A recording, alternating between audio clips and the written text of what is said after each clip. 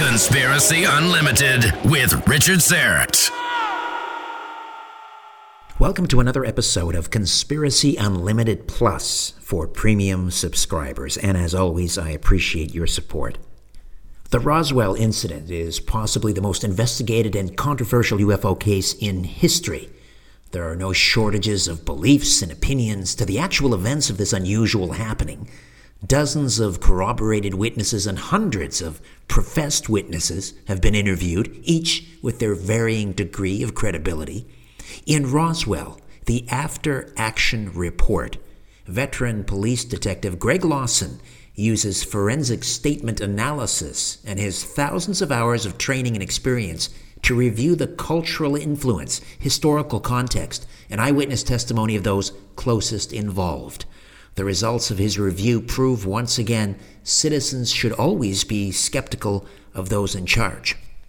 Greg is a 30-year law enforcement officer, professional investigator, police academy and collegiate educator, and former expert witness for the state in reference to investigative procedures. He also researches and investigates human paranormal experience and locations known for spiritual or unusual activity.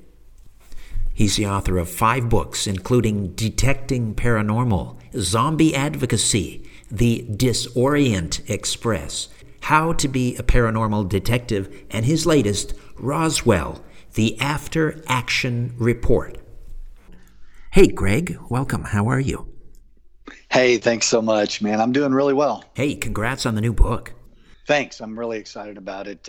Got some good feedback so far, so we'll see. And you know, with any topic on Roswell, any feedback is good feedback. So. Absolutely.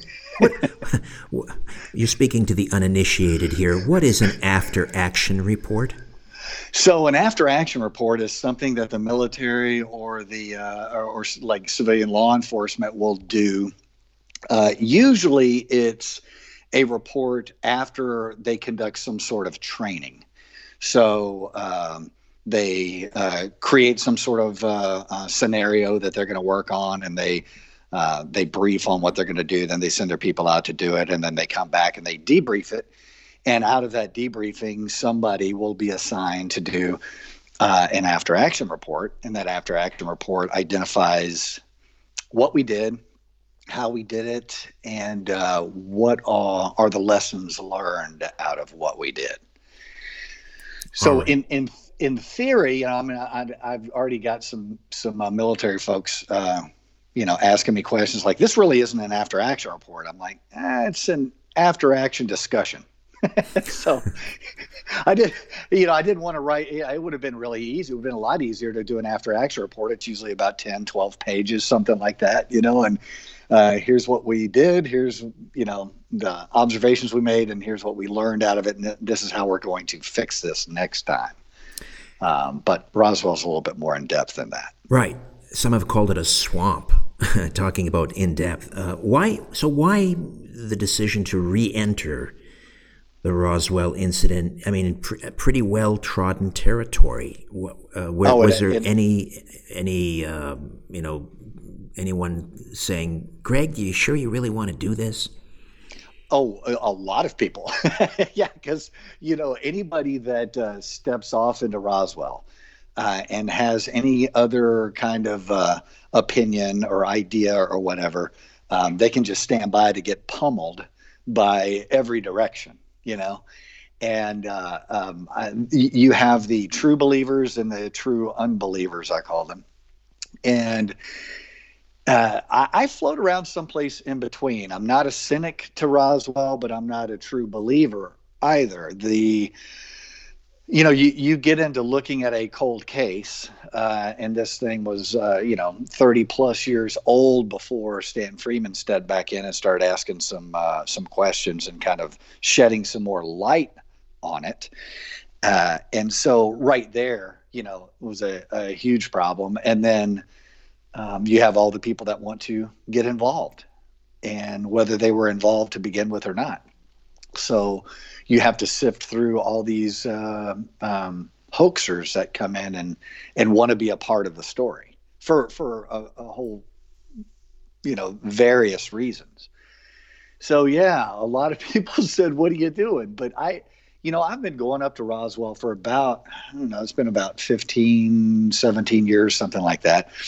Go to a lot of the conventions, the UFO conferences, and I kind of just sit back in the corner and listen and eat my chili dog and drink my big red soda and try to take in what seems to be good information and cull out what seems to be not relevant information.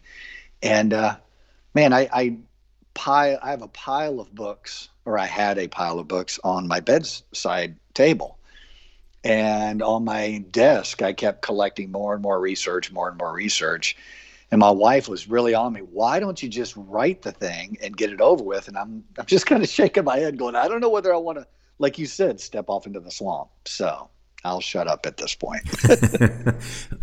Yeah, well, it's too late to talk you out of writing it now.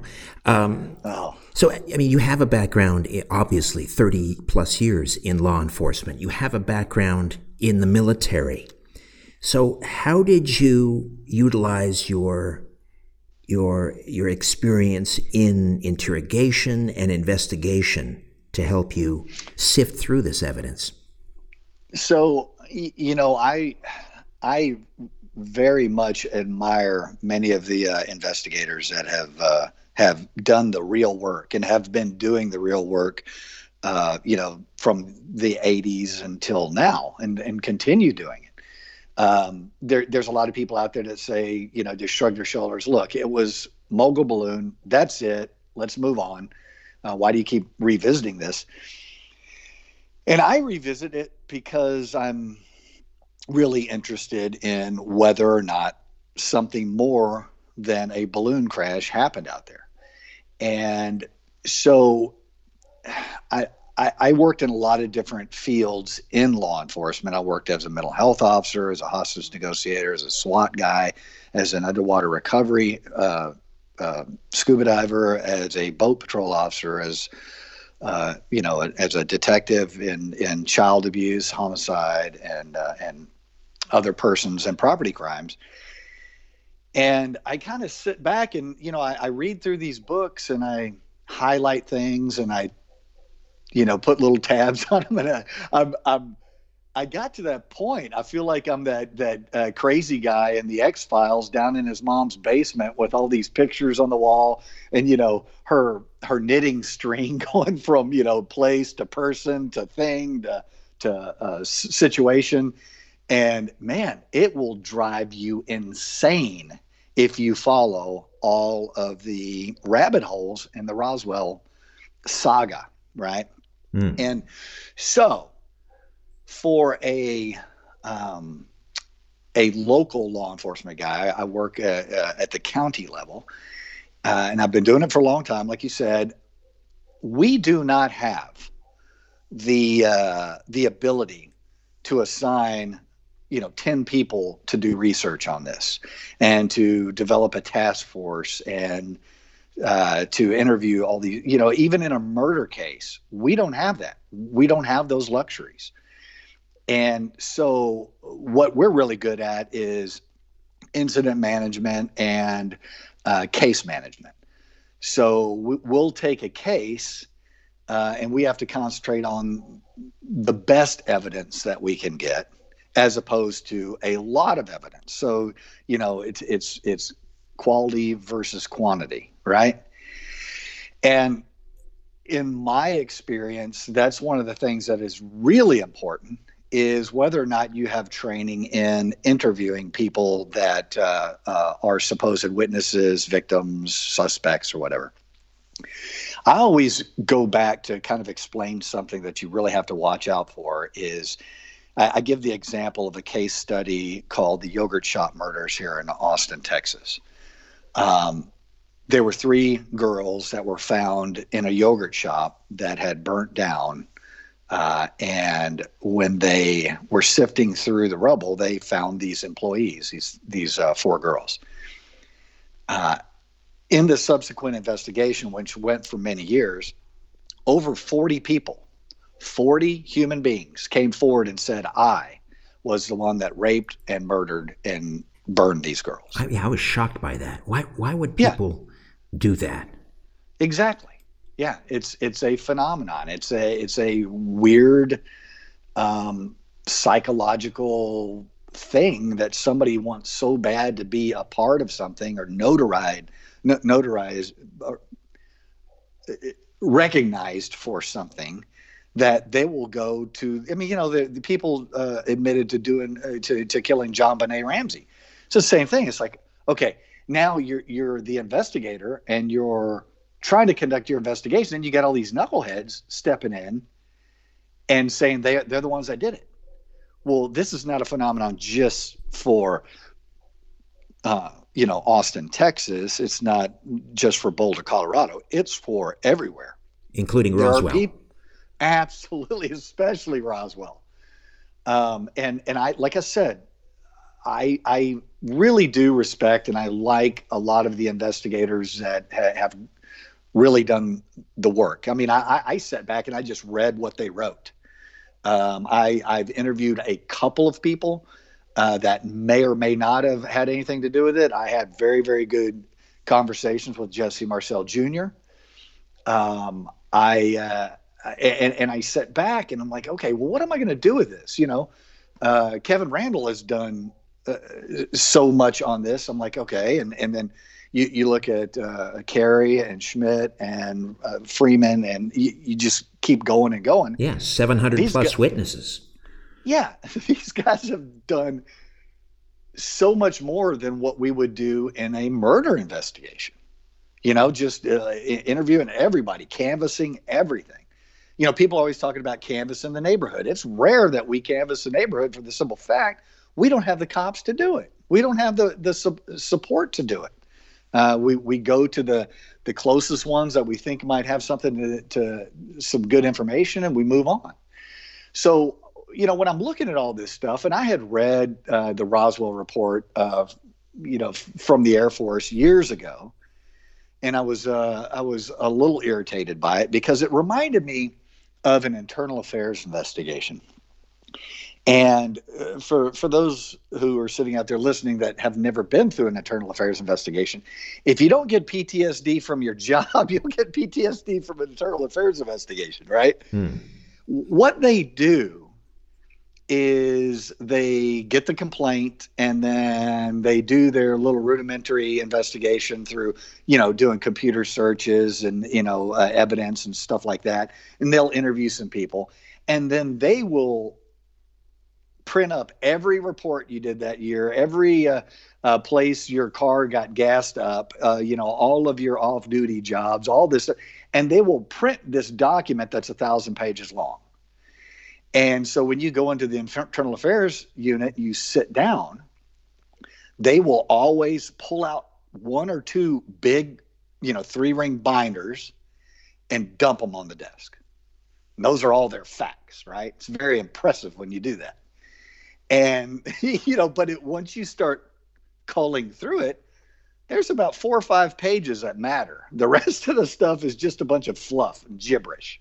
It's all theater. It's all theater. And so I'm looking at the report from the Air Force, and I start looking at it, and it's like 98% of what's in that report has nothing to do with what happened out there. They got some documents, from some scientists. They got some documents from other people, and they put it all together and they packaged it all up. And you got 990 something pages, which probably, 23 of those pages matter. They might, I don't know. And so I go in and I look and look at the way that they did the transcripts. They edited the transcripts. That's something you never do. Right. It's not a statement. It's a transcript as opposed to a statement, which is an important distinction. Right. And so you go in there and something you asked me as far as what do I have that's different than, let's say, other investigators. Well, I do have a lot of experience in talking to people, and I know they have a lot of experience in talking to people also, but I also have a background in studying how people respond to things.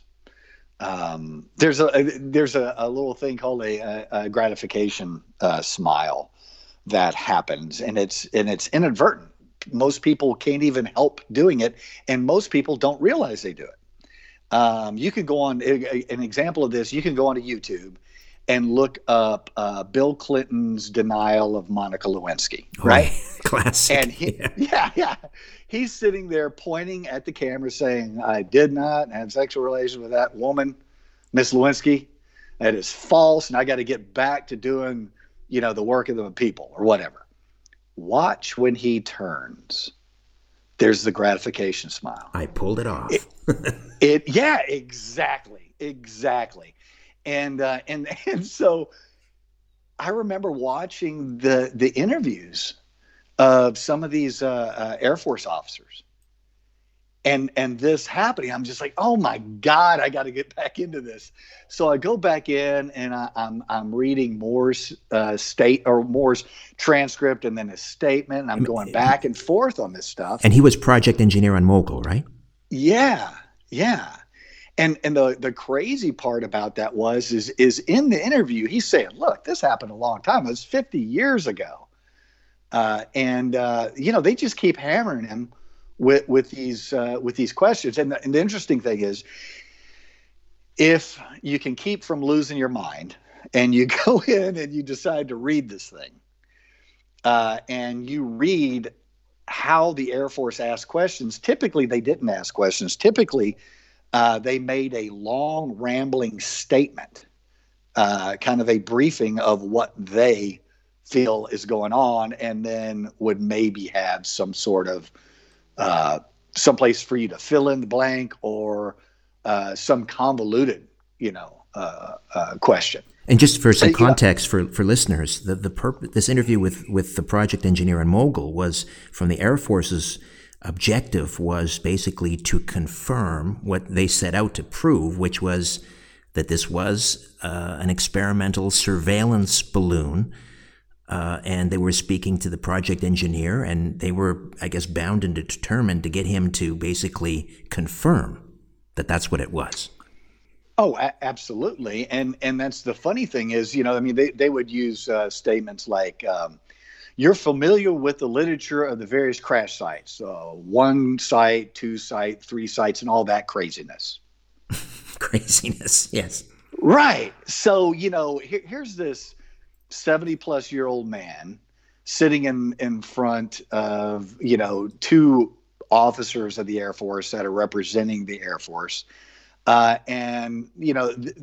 Using techniques like that is what you do as an interviewer. To use that sort of thing, it's you put that person into a position of intimidation by making him feel foolish if he disagrees with you. It's a tactic, right? So you throw in something silly like all that craziness, and Professor Moore's sitting there with his he's in his 70s and 50 years of memories and stuff that probably wasn't episodic to begin with. They're just launching balloons out there, right? So you don't remember each balloon that you launch out of there. It's not an important memory. You're just gathering data. So I sit back and I look at a lot of the stuff that the way that the Air Force came about it, or came about their questioning. And, I truly don't know what happened out in Roswell. I don't know. It's one of those things I think it's still to be determined. Reasonable people would say, the most likely scenario is something secret crashed out there. We recovered some of it. They tried to cover it up and they went on. But because of the way that article came out in the paper to begin with, it created a big stir. And it makes you wonder, how in the world would Colonel Blanchard, who's in charge of the air base out there, how in the world he would let, we captured a flying saucer get out in the paper, which of course you can look into that too. And that's not what their press release was. Right. Flying disc versus a flying saucer. And Blanchard, after the incident, goes on leave. I mean, if it was in fact, one of the most pivotal moments in human history, being visited from another planet by extraterrestrials, and he leaves the responsibility to handle this to his underling, and then goes on leave. And then shortly after, as you point out in the book, his military career is kind of takes off. It's meteoric after that. It's incredible after that. Yeah. And yeah, but when you got to leave to burn, you got to leave to burn, man. You got to go. Even though you have aliens running around out there in the desert. But it's, when you ask a question, like the way they ask it, as far as the popular, are you familiar with the popular literature of the various crash sites, and you add in your opinion, the way that if you're conducting a professional inquiry, you're not adding in your own opinions. You're not adding in additional information that you already know. You're contaminating your witness. You're leading your witness. You're coaching your witness. You're doing whatever you want to call it. And, some people would say, well, these guys just weren't really good at their job. Well, they were pretty high-ranking officers. And I would rather say that they were intentionally doing it the way they did it, as opposed to being incompetent. So I have to go with, they had the plan to go in here and get this thing wrapped up, shut up, and move on, either because they had additional stuff to hide, or they just felt like it wasn't worth their time. That's what, have you read Colonel Weaver's new book, Backstory? No, I haven't. Roswell? No, I have not. Okay. He I think it's self-published a book. It's pretty extensive.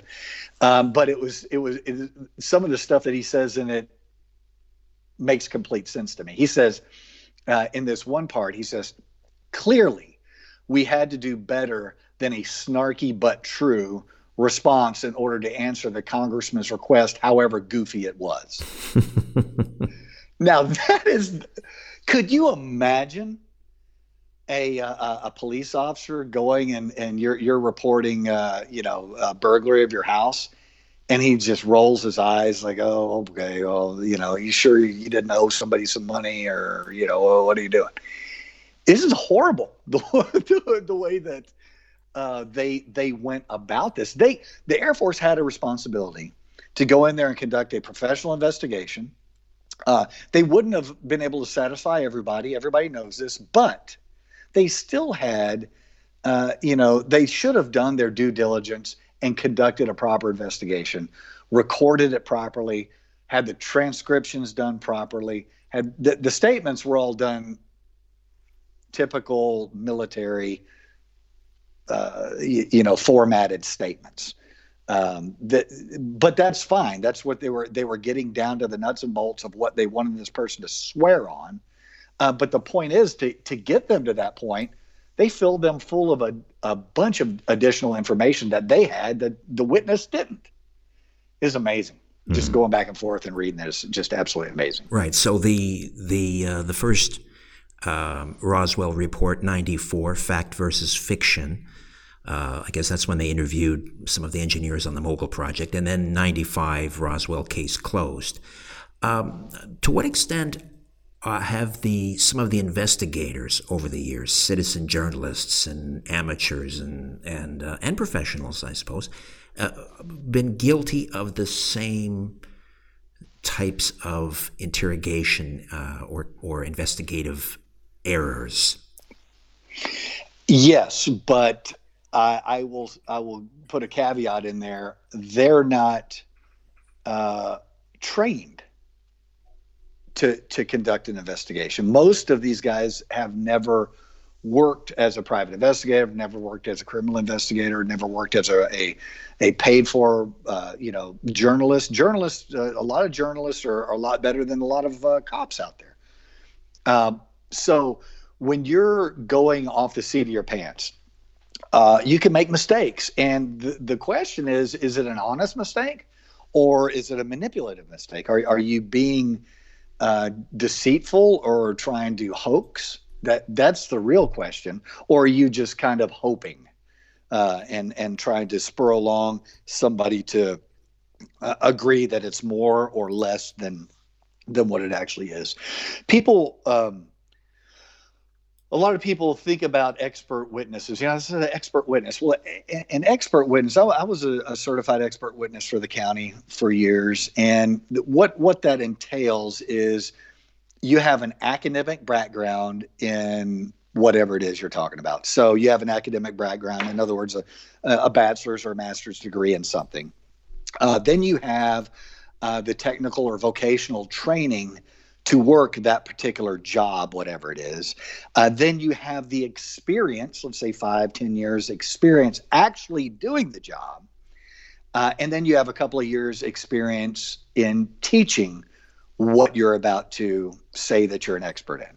So there's a lot of guys out there, they have a GED and they go and work license and wait for some law enforcement agencies, and then they start billing themselves out as expert witnesses for trucking companies because they worked, 5 years weighing trucks on the side of the road. Sure.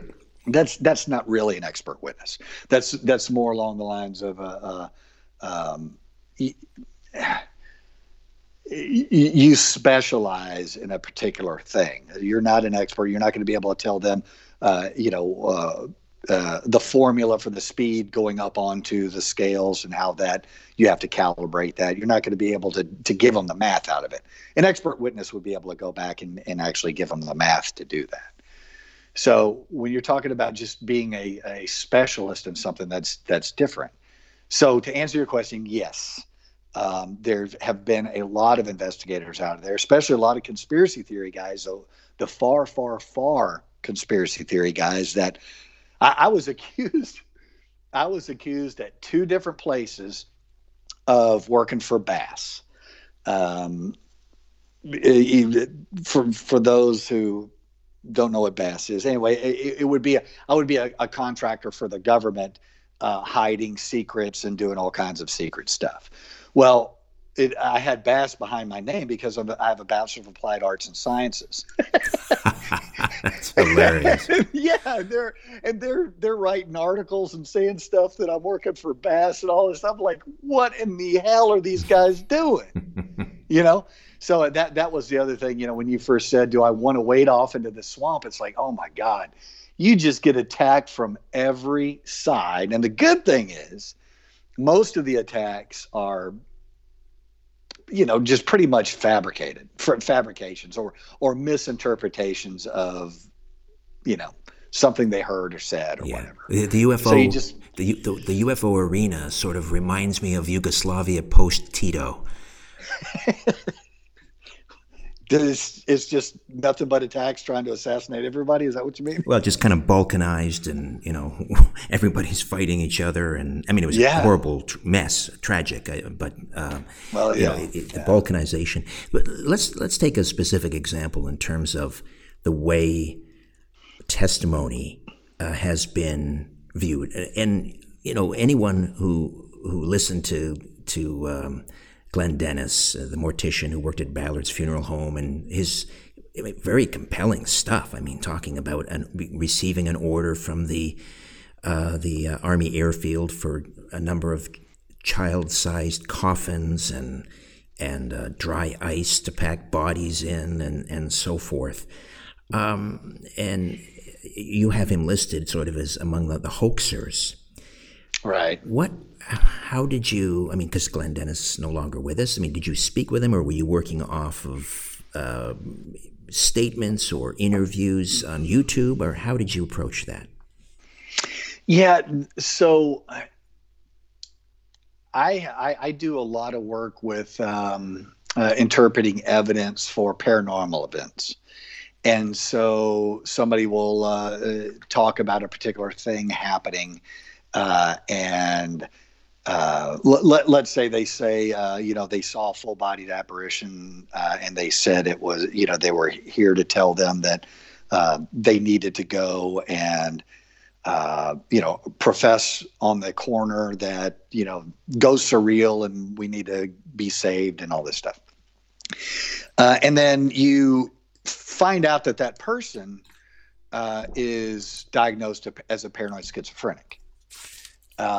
At what point do you say his experience was nothing more than a paranoid delusion or a hallucination or not? Because things can happen to a paranoid schizophrenic just the way they can happen to us. So that's the problem, is defining where lies the truth, right? And so with Glenn Dennis, he was interviewed by so many different people. You can go back in and kind of do a rundown of what he said and what he didn't say, and the way that he changed some of his testimony, and then the whole debacle with the nurse. At what point? So I've worked murder cases before where the suspects end up going to prison for the rest of their lives for 200 years, right? And I don't know what in the world happened. I know this person killed them, but I don't know how or where or when or what. We just know that they did. And the reason I'm saying I don't know what actually happened is because they told me so many stories and changed their story so many times, trying to cover their tracks, that you just shrug your shoulders and go, all right, well, I got videotape of them in the car with the victim, transporting the victim after the victim was dead, from a street camera and some private business and a toll road. You can see the body, the person slumped over in the front seat, and we know that they did this, and along with some other circumstantial evidence. And so that's kind of where most investigators would be with Glenn Dennis.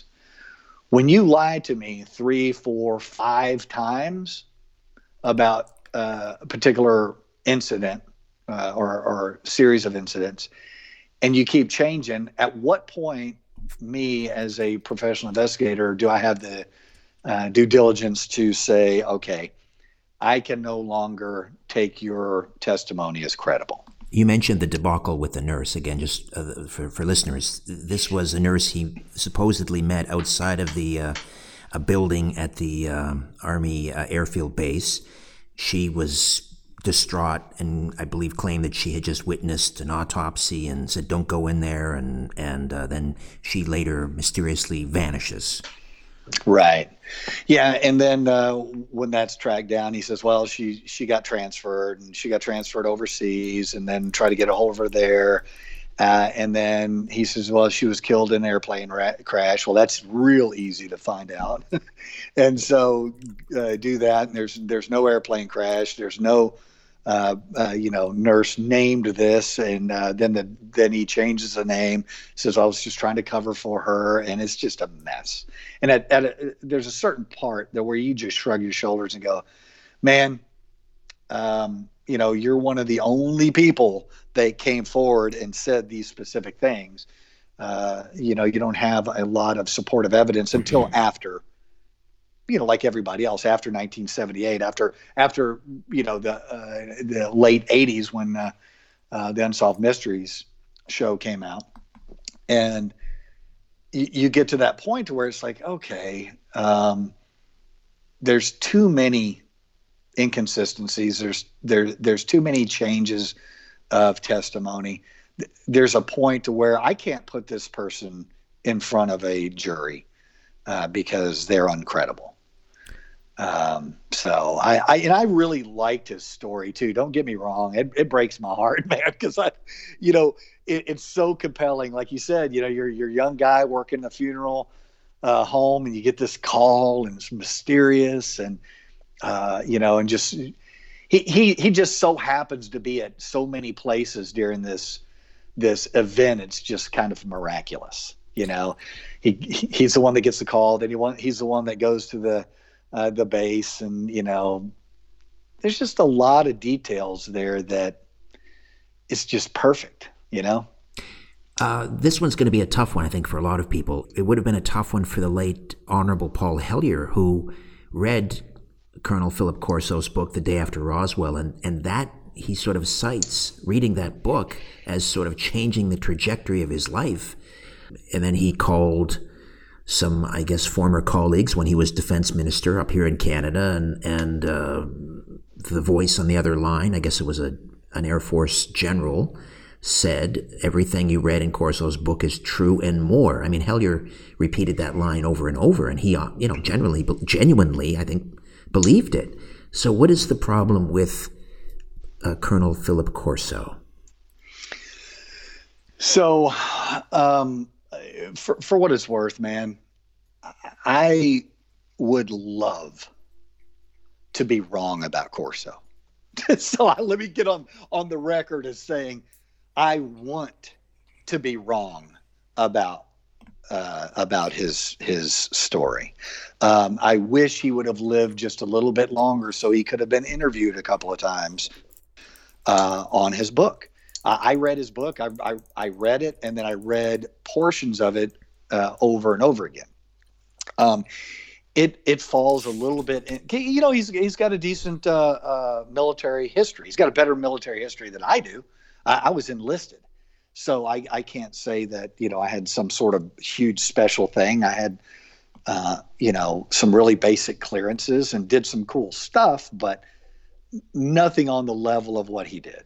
And so when you go in and you look at the timelines of when he was assigned to different units and when he would have had access to any material that may have been collected out in the desert, and to then research it, decide what it does, and then disseminate it so private enterprise can then move forward with developing technologies out of it. It's a real tight timeline then. I can't see that happening in a couple of months. Right, and he was claiming to working the foreign technology division, I guess, at Wright Pat, and was there when the Roswell wreckage came in and witnessed it, I guess, being back engineered and so forth. Right, but his military records show that he wasn't assigned in that position. He was assigned in a position there, but not long enough to do all the stuff that he was talking about doing. I just shake my head on the whole thing. And don't get me wrong. I really want it to be true. I really do. And if he was standing here, I'd say, I apologize. I just don't buy your story. I don't buy it.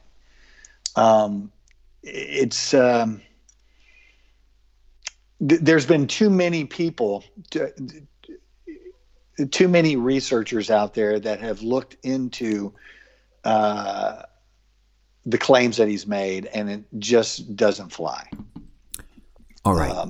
So that brings us to Major Jesse Marcel, intel officer at the 509th Bomb Group. He goes out to Foster Ranch and picks up some material. He helps with some other individuals from the 509 load it into a truck. He takes some of it home. He says it's not of this earth. He lets his wife and his 11-year-old child examine it. Later, he's summoned to Fort Worth with the wreckage at the behest of General Roger Ramey, and feels betrayed because he leaves the office for a moment, comes back, and the wreckage has been replaced with a weather balloon, and he's expected to stand there and pose with it, and basically ordered to remain silent for the rest of his life. Right. What do we do with Jesse Marcel?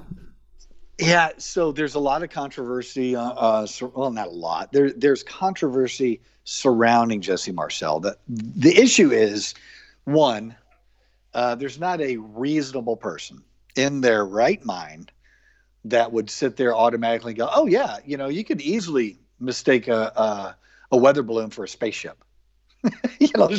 That's not going to happen. So I'm going to take his word that this material that he found was something he had never seen before. Could it have been man-made? I guess so. It also could have been an outer skin of a craft that hit at high impact, very high velocity, and it stripped off some of the outer portions of that. And then the vehicle then, flew another few miles and crashed in a different location. You can go up to the crash at Corona idea of Stanton Freeman, that maybe this was just an impact area where the vehicle skipped off the ground and then landed in a different location, and that's where the recovery was. That is I think that's a plausible hypothesis. There's not a lot we don't have any evidence of that other than testimonial evidence of this particular material, right? So he collects this stuff up. The questions end up falling is, this is a lot of the investigators will say, these men were the best of the best, right? They were with a 509th Bomb Wing, the only nuclear capable unit in the world at that time. A lot of people harp on that. I've been in the military. I've been in some pretty important, I've worked around some pretty important positions. And some of the guys that were in charge of those positions were knuckleheads. They were that instills confidence. Yeah, they were. Oh my God, man! I don't want to go there. But when you assign, let's say on a Navy ship, on an aircraft carrier, you have what's called a tactical action officer, and he's kind of the guy that sits in the combat direction center and runs the battle of the ship. Okay, not the aircraft, but the battle of the ship, what the ship is doing. Next to him is what's called a SWCC, a ship's weapons coordinator. His job is to coordinate all of the weapons that are on the ship, missiles and any kind of torpedoes or anything like that they may have on the ship. And that's his job to prioritize where they're going to go is in reference to where the enemy is. An aircraft carrier, those two guys are typically two guys that they're getting out of the Air Force. They've been pilots, they didn't get good evaluations, and they make them not pilots, and they send them over there to be in charge of stuff. It's like, wait, you're getting rid of these guys. They don't. It's called a fit rep. Their evaluation that they have, they don't get a good fit rep, so they get removed as a pilot and kind of just put in a position until they leave the Navy, and that's the position they put them in. It's just kind of an odd thing. You'd think that there'd be a really specialized guy that's sitting as the ship's weapons coordinator, right? Well, that's not how that. Yeah, that's not how that works. It's a very weird thing. At least that's the way it was 20 years ago. Maybe now or 30 years ago. Maybe now they've fixed all that. Doesn't seem like it to me as many ships as are running aground lately. I'm like, I don't know what's going on over there. But I sit back and I look at the assignments that some of these guys had. It's like, okay, that's an important assignment. Marcel had a very important assignment, especially, the Cold War starting up. They're still they're still doing the Nuremberg trials. They're still doing trials in Japan. So they're dealing with a lot of treachery. They're dealing with a lot of intrigue and a lot of spy stuff going on because everybody is still vying for power now, especially the Soviet Union. So a lot of the really good guys are going to be overseas, and a lot of the really good guys are going to be stateside. It's going to be a mix. The thing is, you can't say that the best guys were at the 509th Bomb Wing because typically people get assigned based on open billets, an open assignment, not necessarily I'm going to pull this guy because he's the best. These guys were really good at what they did. But Here you have a extra, what you think is something extraterrestrial, and you're going to take it to your family's house. Right. You're going to bring that thing in and let your kids touch it? Could be contaminated, as you point out. Yeah. Now, I don't know, because I really have had and have a huge respect for Jesse Jr. He was a really nice guy, salt of the earth, just awesome guy. And I've really enjoyed my time that I got to spend with him. And he believed what his dad believed, that his dad was completely confused about what this stuff was and believed that it was not of this earth. And when you can see it in the pictures, you've pointed out, he takes this material to Ramey, and whatever happens, then they do the photo shoot. The old switcheroo. You can see, oh man, his face is just like, are you kidding me? Exactly. Yeah. What in the world are we doing here? And I remember talking to Jesse Jr. He was saying, when my dad was leaving, he knew, he was the patsy. He was the fall guy on this whole thing. He knew that from the time he walked out of Ramey's office. The interesting thing is Newton's statement, the weather officer that came in to identify the balloon. He's like, yeah, it was a weather balloon. It was a weather balloon. Okay. And then he argues a little bit that Jesse Marcel tried to talk him into saying that it was something else with these hieroglyphics, right? Right. Well, I don't believe that happened. I just don't believe that happened. Based on what? What Newton saw was a weather balloon. There's no doubt. I wish they would have been able to interview Colonel DuBose a little bit more, General DuBose, when he got out, a little bit more to confirm that the old switcheroo happened. I think that he would have admitted to that. He was admitting that it was a cover-up to begin with. Right. Let me just, I'm glad you brought up General DuBose. Let me just crib here a quote that is in the after action report, rather. And this is DuBose. It was a cover story, the balloon part of it. It's the story to be given to the press, and that is the end. And McMullen, if you ever knew him, you told him. McMullen told me, you are not to discuss this. This is a point in which this is more than top secret. It's beyond that. It's within my priority as deputy to George Kenney, and he in turn responsible to the president. This is the highest priority you could exhibit, and you will say nothing. And that was the end of it. What is, as you point out, what's more than top secret? What in the world? And people will say, well, all these guys go, well, there's a lot of layers above top secret. Well, yes, there's some specialty stuff above top secret. Yes. But that's not what DuBose was speaking on. He was saying this is the most important thing it could ever be, and we're not going to talk about it. And it's damn sure not a weather balloon. Right. Now, could it be really important that it's a project, experimental project mogul balloon? Yeah, but that's not the most important thing, because do you think that the Soviets didn't know we were listening to them?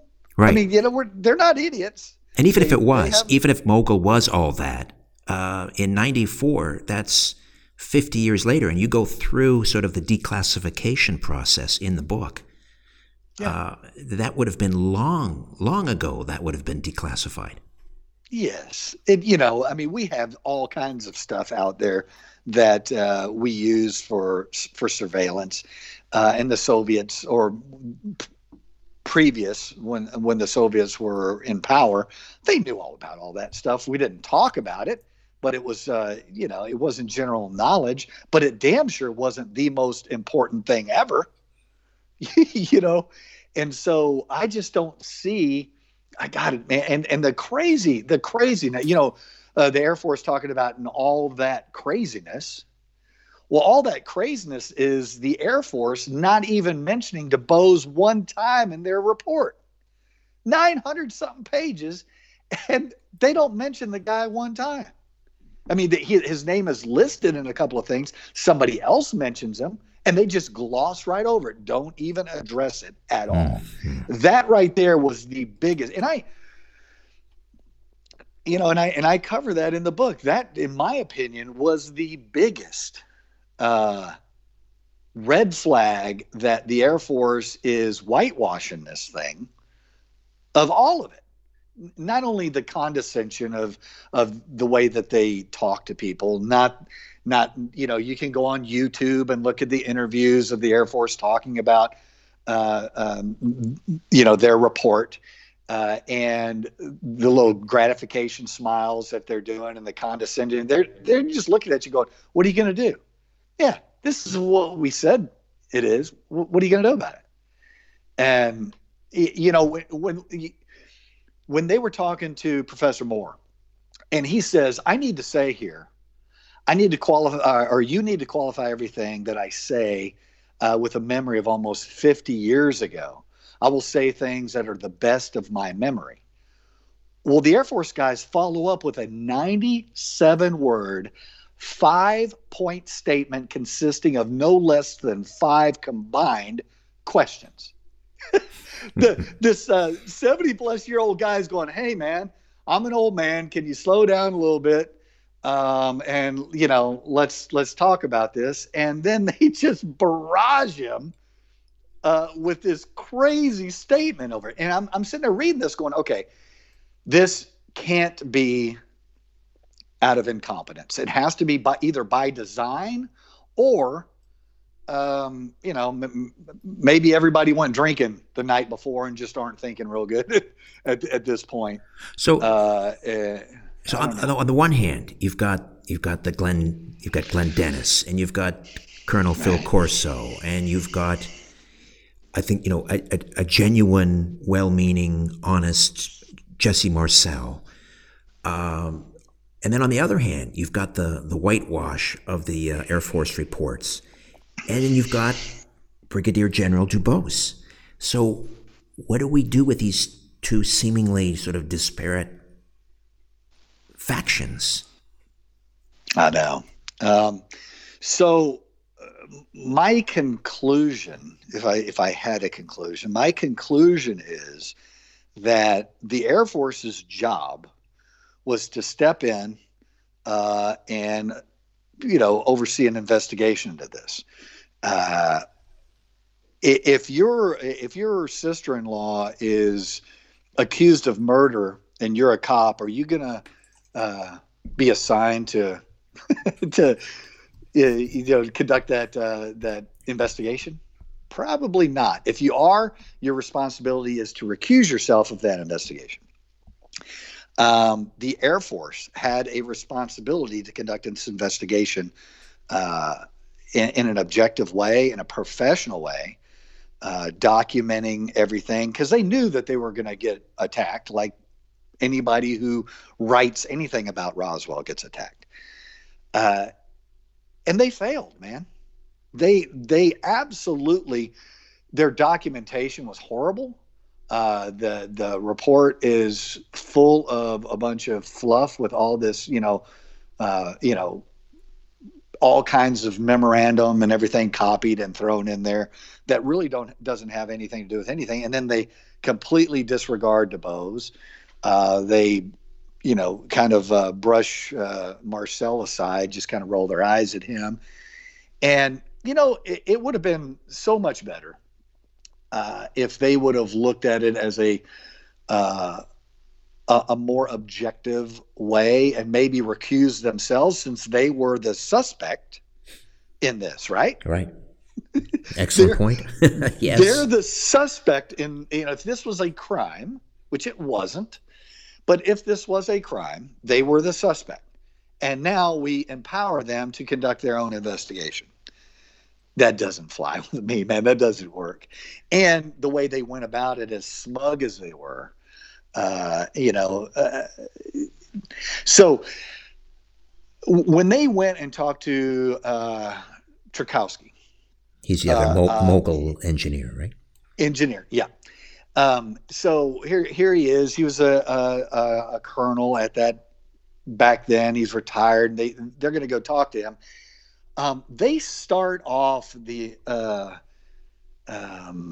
they start off their questioning with, "We have concluded independently from several other researchers the fact that Mogul is probably responsible for the so-called Roswell incident. The Air Force position on that is that it was a misidentified balloon." After reading 2 million pages. That doesn't sound like a question to me. Yeah. And then he goes on and says, Jim has culled through literally millions of various archives and repositories. Well, yeah, I did the math. If we just do 1 million, he's got to read 110 pages a day, 40,000 pages a year for 25 years in order to equal 1 million. So here's this colonel sitting down in front of this old retired guy, basically saying, don't question us. We've done incredible amount of work here. Now, I don't care whether they had, a team of 20 people. They did not cull through 2 million documents. Not even with the Evelyn Wood speed reading course. No, there's no way. There's no way. It's and I'm sitting there looking. From my perspective, I'm a guy that has studied ways to interview, interrogate, and cross-examine people. So there are techniques to that. And there are specific things that you do, and there's words for those that describe it. It's laid out. And when you use, manipulative exaggeration to somebody, you do that in order to suppress any objection they may have. So here I am, a colonel in uniform, sitting in front of you and say, I've looked through 2 million pages of archives. We know what's going on. It's the Mogul balloon. You're sitting in your living room going, well, I watched TV about it one time. I guess if you say so, Mm-hmm. 50 years ago, I put some helium in one of those things, and it went, yeah, okay. And it's laughable when I sit there and look at the way that and don't get me wrong, whatever position the Air Force was put in to do this investigation, I damn sure wouldn't have wanted the job, because no matter what you did, everybody's going to argue with it, except do a good job at it. Right. And they didn't. You point out, though, that, clearly there's a cover-up here. Dubose admits to that. He will not reveal, the nature of the cover-up, what was being covered up. No. But still, unquestionably an honorable man who served his country. We're not left feeling that he's the villain in all this. Right. No. And I put, I put it, Dubose was one of the conspirators. Mm-hmm. Ramey is a conspirator. Lieutenant Haught is a conspirator. Colonel Blanchard is a conspirator. And that's all true. And that's one of the other things that the Air Force, said in some of their statements, is they were kind of shrugging their shoulders saying, yeah, and they still think it's a conspiracy. Well, it was a conspiracy. It may not have been 4 aliens in a spacecraft crashed with people going and recovering the stuff and shipping them to Wright Pat and freezing them in liquid nitrogen and all that. It might not be that, but it certainly was a conspiracy. So that's one of those things that, once again, the Air Force should have said, yes, this was a conspiracy. This was a Mogul balloon. We said it was just a regular weather balloon. And we have now declassed all this. Here's all the documents if you want to look at it. Here's all the transcripts. You can't edit transcripts. That was driving me insane. I'm willing to bet they have the full transcript someplace. I haven't seen them, and that doesn't mean anything. They could be out there. But what was put out in the public was not proper. Those aren't considered transcripts. I don't know. They're like notes that they took along the way, I guess. It would have been a lot better if they would have done that. It would have been a lot better if they would have documented it much better. Because even on the transcripts, you're not always real clear on who is asking the questions and who is actually in charge of it. Where are they located? The way that we do an interview is much more detailed in the circumstances that the interview is being given. Are you at the police station, or are you standing in front of a police car, or are you inside your living room? All of that stuff matters. Right. So could Roswell happen now, given different people like you out, sifting through the evidence and examining interrogations and investigative techniques and all of this now, we'd be dealing with, people that are still alive. I mean, many of the children of Roswell are now gone. But could Roswell happen today? A cover-up?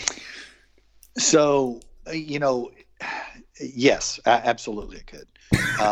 There's still, vast amounts of territory and vast amounts of water out there that we're not sitting and watching. I was an operations specialist while I was in the Navy. There's a saying, in God we trust, all others we track. And I like that. And yeah, and so everything that moves in the air, air detection and tracking operations specialists are sitting there looking at them. And we're not just watching one part, we're watching a vast amount of air traffic. And that air traffic is not only in, the envelope of NORAD, but it's outside of the envelope into what would be considered Space Command. And so these objects, everything that's being tracked has a signed signature to it. So it's going to have like a serial number. Everything gets a serial number. And that includes space debris and satellites and the whole bit. When new things come into view, they get assigned track number, and they get assigned a specific plot that's going to watch them. And so there's still holes in the envelope for sure.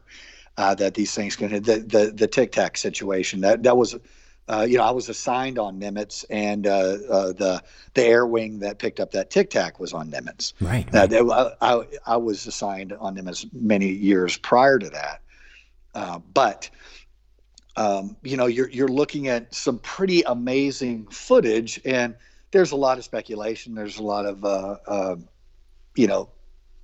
once again, true believers and true unbelievers that are looking at that going, if that thing was there and they're flying around it and the way that they're flying, and I can do some trigonometry on that, so a little bit of math on that, and show you how it would look like that Tic Tac is moving very fast because of the background when it's actually stationary.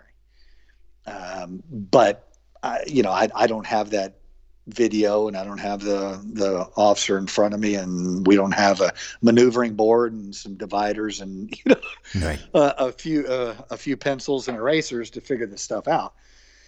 But that stuff is happening, and there's whether it's something that we're designing or something from outside, there's all these mysterious things that are happening in the sky today.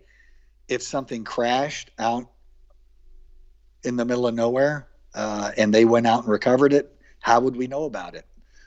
We might not know about it for 20 or 30 years till some old man goes, you know what? I can't live with this anymore. I saw this, and here it goes. So I think that we have a lot more electronics now.